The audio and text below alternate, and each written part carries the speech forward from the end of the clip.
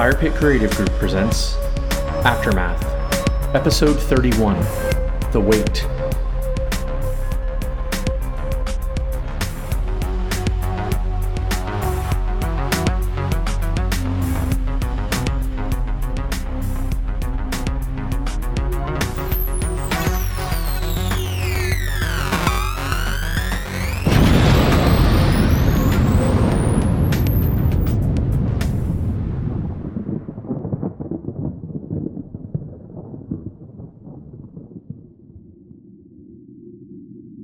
Why did you want me to bring you here? Devenu asked, a dull concern in her voice.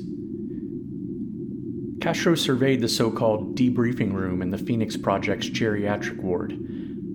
Upright, metallic sarcophagi resembling the Greenstream transference coffins lined the walls.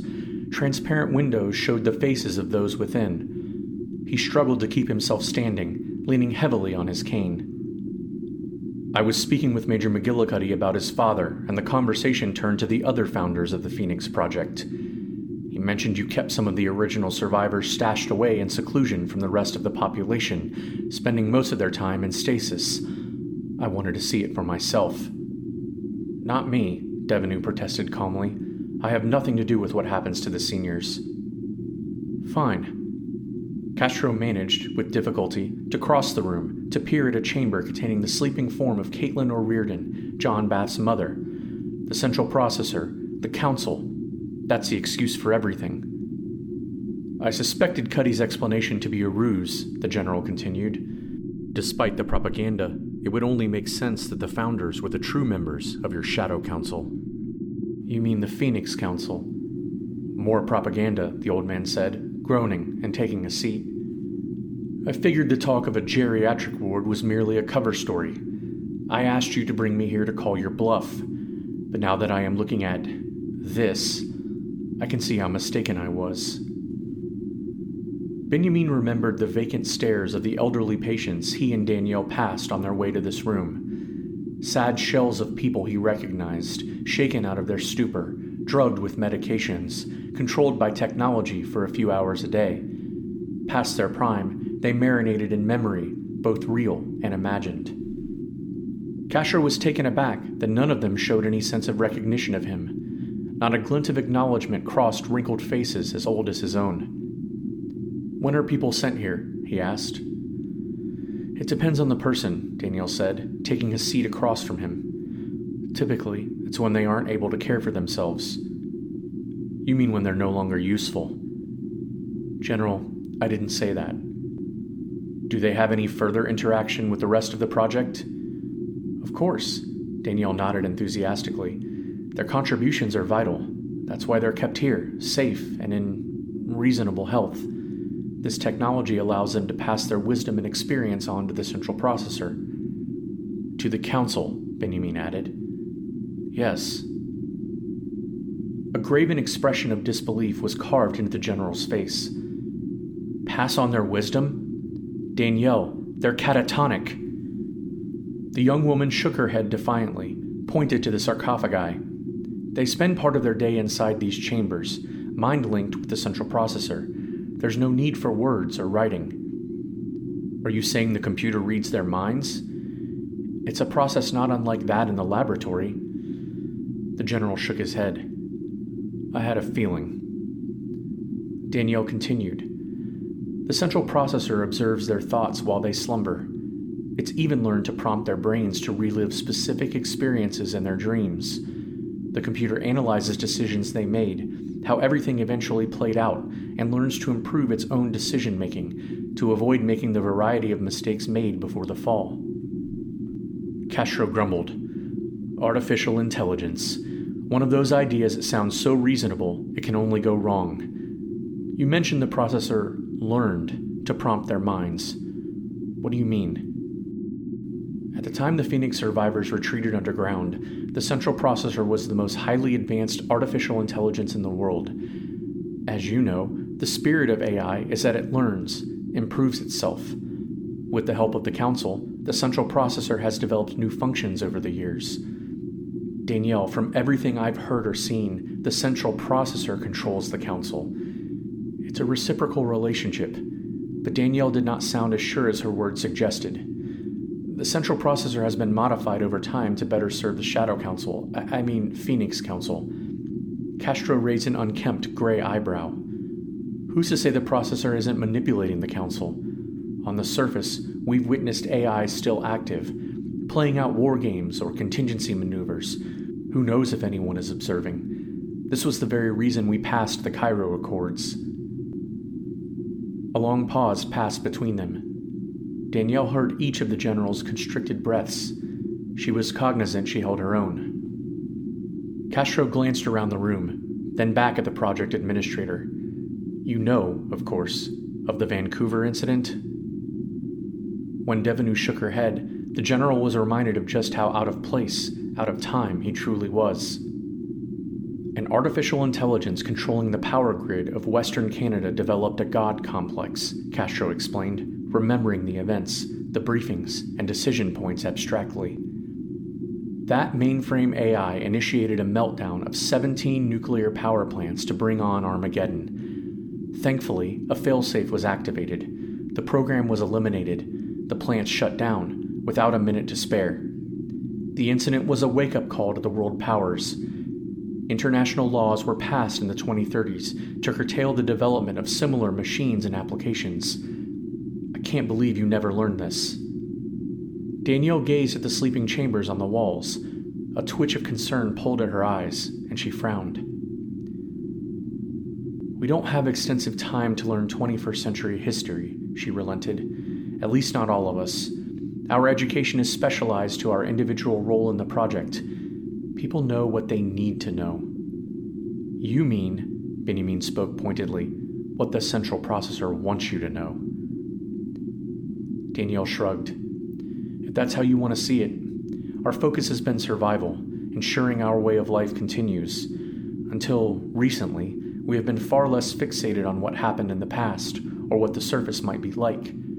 Surely you can appreciate this may be the very reason you were selected to lead the exploration. Devenu's comments annoyed the general.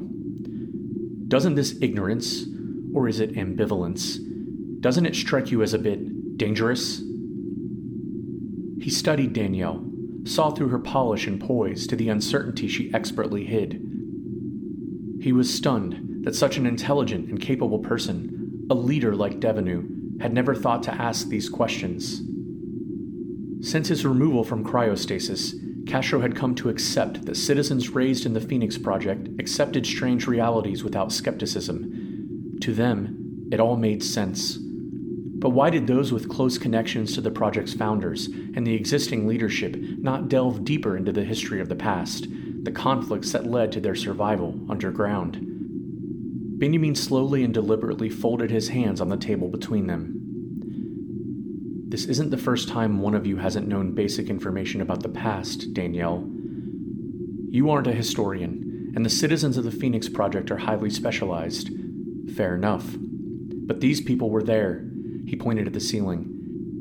This is Caitlin O'Riordan. Do you have any idea how many treaties and accords she negotiated? How much she contributed in her life before the Phoenix Project?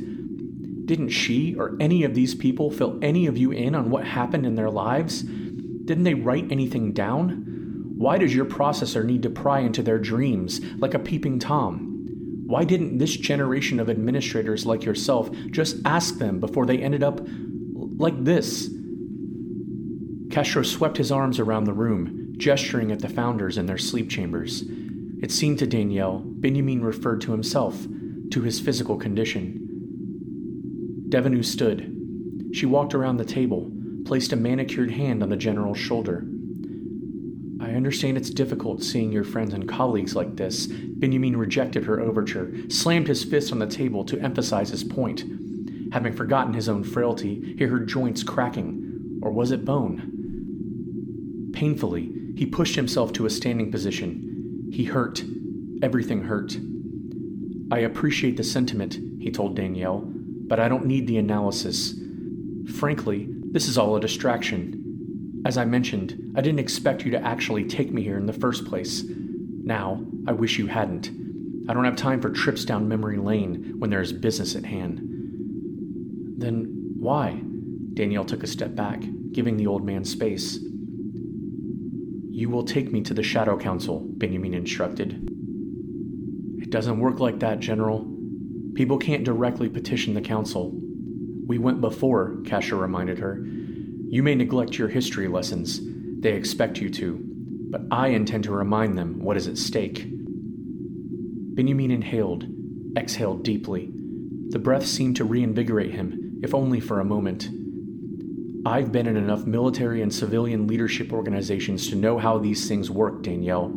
Don't feed me the usual crap. I need to speak with the council, and I want you to listen, to observe.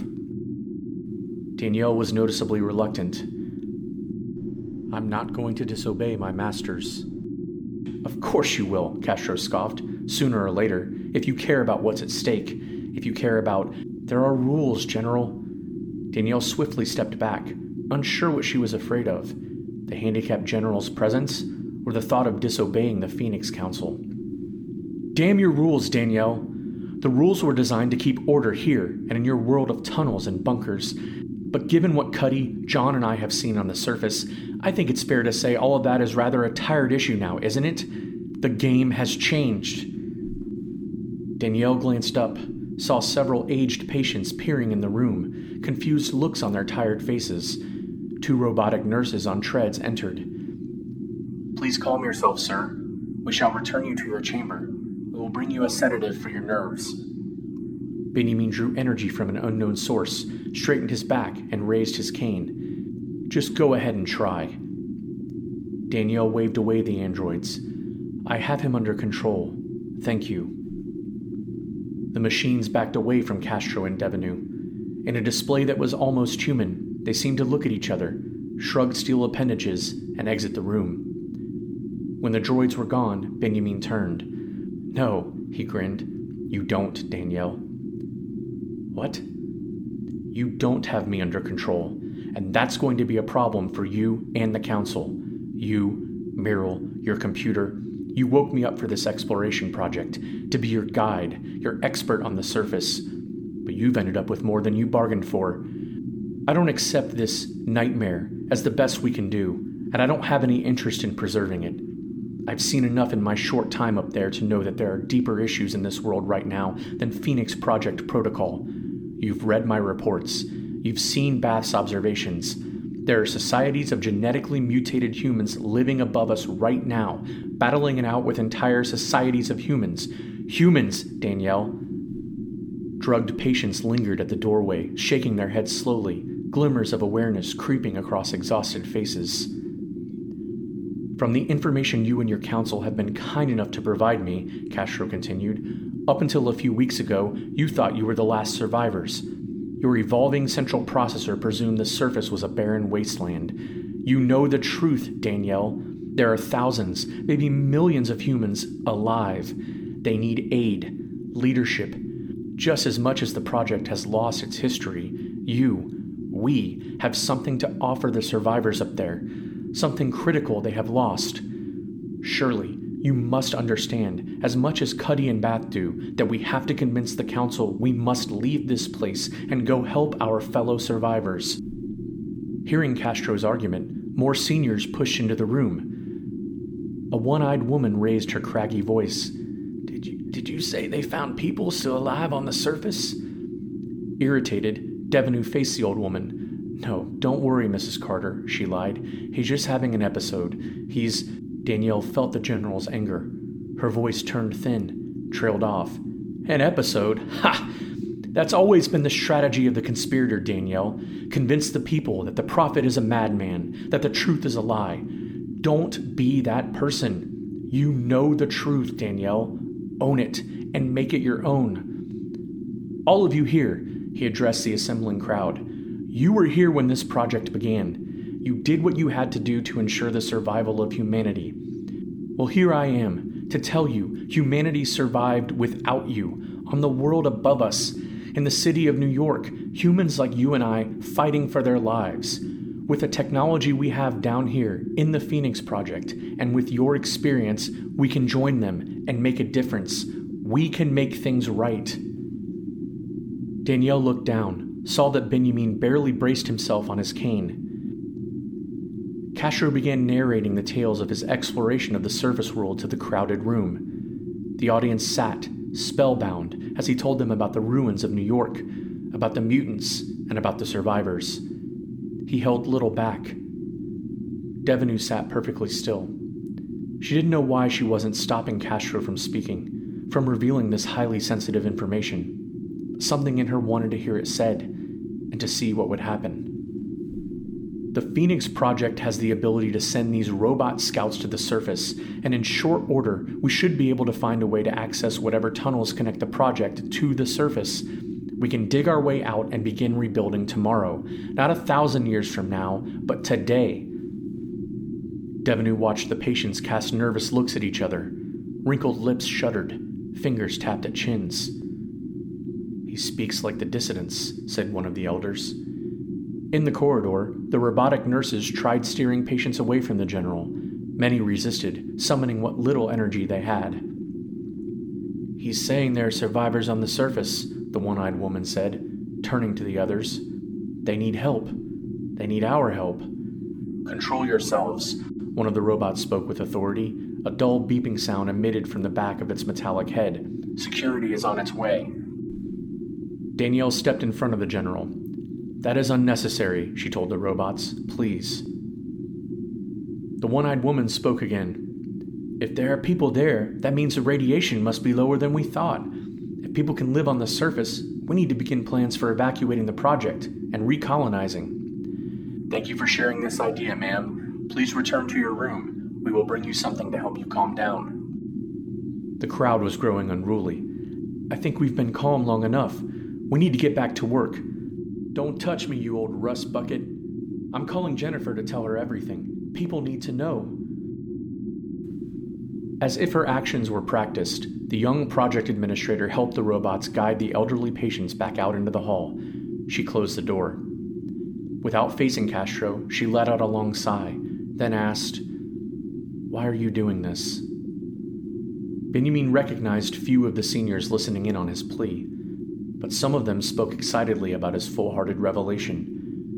A smile slowly crossed his face. They deserved to know. All of them. Danielle turned. "You've made so much progress, General. This will only complicate things." Castro stared straight at Devenu. A hush filled the room. Through the door, they heard more robots joining the others in the corridor, presumably taking charge of the seniors gathered there, sedating them, escorting them back to their shared rooms. "You agree with me, Danielle, but you're afraid. I understand." Danielle walked to the table. She slumped down into a chair. Why did she feel defeated? Was it because she couldn't control the general? Or because she knew he was right? If it was the latter, mounting an exodus from the subterranean project posed a host of logistical and other challenges she knew she was not prepared for. Benjamin let his cane fall to the floor. "I'm asking you to trust me, Danielle." He braced himself against the old, wooden table. Like I took a chance, trusting Jacques Devenu, a man everyone dismissed as a conspiracy theorist, a kook, but he was right. Danielle glanced up from her seat, saw the intensity in the general's gaze. "What did you say?" Before Benjamin could respond, the lights flickered, the floor beneath them rumbled. A klaxon somewhere rang out, echoing in the Phoenix Project's tunnels. How many times had Benjamin heard that sound? It wasn't unlike that fateful day when he was whisked away from the embassy. Danielle glanced down at her wristband. A code flashed across the device. "Stay here," she told the general. "I can make it back to the lab on my own," Benjamin said, pushing himself up from the table. "No!" There was tension in the project administrator's voice. She leaned in, whispering into the old man's ear. "The dissidents." Devenu fled from the convalescent home, bypassing slow robots speaking in distorted, electronic tones. She walked purposefully, down a winding flight of stairs to one of the all-access corridors. Citizens leaned stiffly against the walls, some at attention. They watched technical crews, law enforcement, and other personnel weave up and down elevated planks. Danielle jogged down a descending ramp. She glanced at her wristband, saw that she was being summoned. Hey, watch out! A taller woman almost crashed into the project administrator. She wore the attire of those who worked in the hydroponics lab. Watch where you're going. Danielle frowned, bypassing the woman on her way to the administration lift. There, she flashed her keycard. A curved door slid back slowly. Danielle stepped into the elevator. She held the coated wristband near a red laser scanner. A loud, deep beeping sound filled the lift. Motors hummed, but Danielle was unsure if they were above or beneath her. Staying in the center of the lift. Danielle felt her own nervousness. She did as instructed. Red light filled the elevator. Curved walls collapsed away from Devenu. For a moment, she was in darkness. Only the lift's LED lit base was solid beneath her feet. The crimson light diminished. Suddenly, the project administrator found herself on a platform at the center of a circular room. Danielle had never been called to the Phoenix Project's command center. As the administrator of the secret project in the lab, she reported directly to the Phoenix Council. She never needed to be here. Devenu scanned the room, saw her counterparts, much older peers standing at consoles named for each division: maintenance, material resources, hydroponics and consumables, waste control, academics. Most activity was focused around the law enforcement station, where officers in riot gear hunched over a cubicle. They watched multiple screens intently, quietly, giving orders to the seated technician. Multicolored lights blinked on terminals. Screens flashed with activity, revealing various areas of the project. Multiple angles, all designed to observe the citizens, to capture them in motion or in quiet moments. Every public area was visible, scrolling or frozen. Danielle couldn't help but think of her lover, Gabriel Princip, who worked in the law enforcement division. Surveillance gave Gabriel a unique perspective. He had access to sounds and images of the project's citizens, in particular, those suspected of being hostile to others, a threat to the council or the central processor. She glanced over at the law enforcement station. Was that Gabriel or someone else? Excuse me. A smoke-colored robot with human characteristics approached Danielle. Its voice was not unlike that of the Shadow Council's unusual electronic monotone. Laboratory Project Administrator Devenu, your control console is this way. The robot gestured. Steel bars moved inside its mechanical arm. Wires wound around its elbow, down to a square paw. Shaken, Danielle held her hands close to her. She walked to the cubicle labeled Laboratory. To her surprise, Donna Chang was seated at a console more sophisticated than those they operated in the cluttered basement. Donna, Danielle spoke softly. She glanced around the circular room, trying to get a sense of it, what was expected of her. There have been coordinated attacks on several locations in the project. Donna sounded slightly more concerned than usual. Danielle held her fingers to her lips. The lab? Yes, Chang nodded. But the security doors held. As far as we can tell, so far there was no damage. Devenu leaned close, hovering over Chang's shoulder. Her eyes widened as she watched the engineer rewind the video. The images showed an overhead view outside the laboratory door. 2 masked citizens threw incendiary devices at the door. Smoke trailed from the hallway. The dissidents fled up the ramp, away from the lab. Reports are coming in now, Chang said, scrolling through information on the screen. Other areas attacked. Damage assessments, witnesses, dissidents apprehended. Any names? Danielle asked, looking around the room from one cubicle to the next. Not yet, Chang shook her head. Danielle watched the crowd at the law enforcement console. A plan was forming. Where's Colonel Marsh? She asked. Donna swiveled slightly in her chair, followed Danielle's gaze around the room. Don't know, she shrugged. Maybe on patrol. Maybe... Danielle held up her electronic wristband. All administrative personnel were summoned. Marsh should be here. She should be the one to address a central processor about strategy. Donna pointed at a message scrolling on her terminal. Good, she said. Looks like the situation is contained in all areas. I suppose the crisis is averted, at least for now. The engineer's words hung in the air, at least for now. Danielle thought about General Castro. how he implored her to force the hand of the council, to take decisive action. But the dissidents had beaten her to the punch, and Project Administrator Danielle Devenu was afraid of what was going to happen next.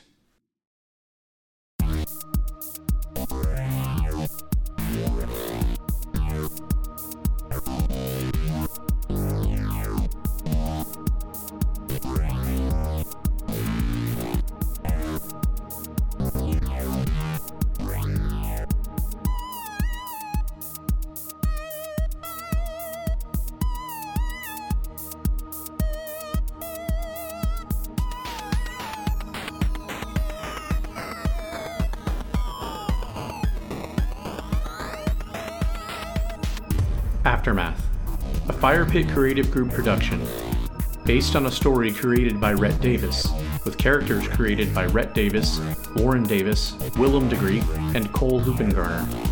Written by Warren Davis, with contributions from Cole Hoopengarner and Willem DeGrief. Narrated and produced by Cole Hoopengarner.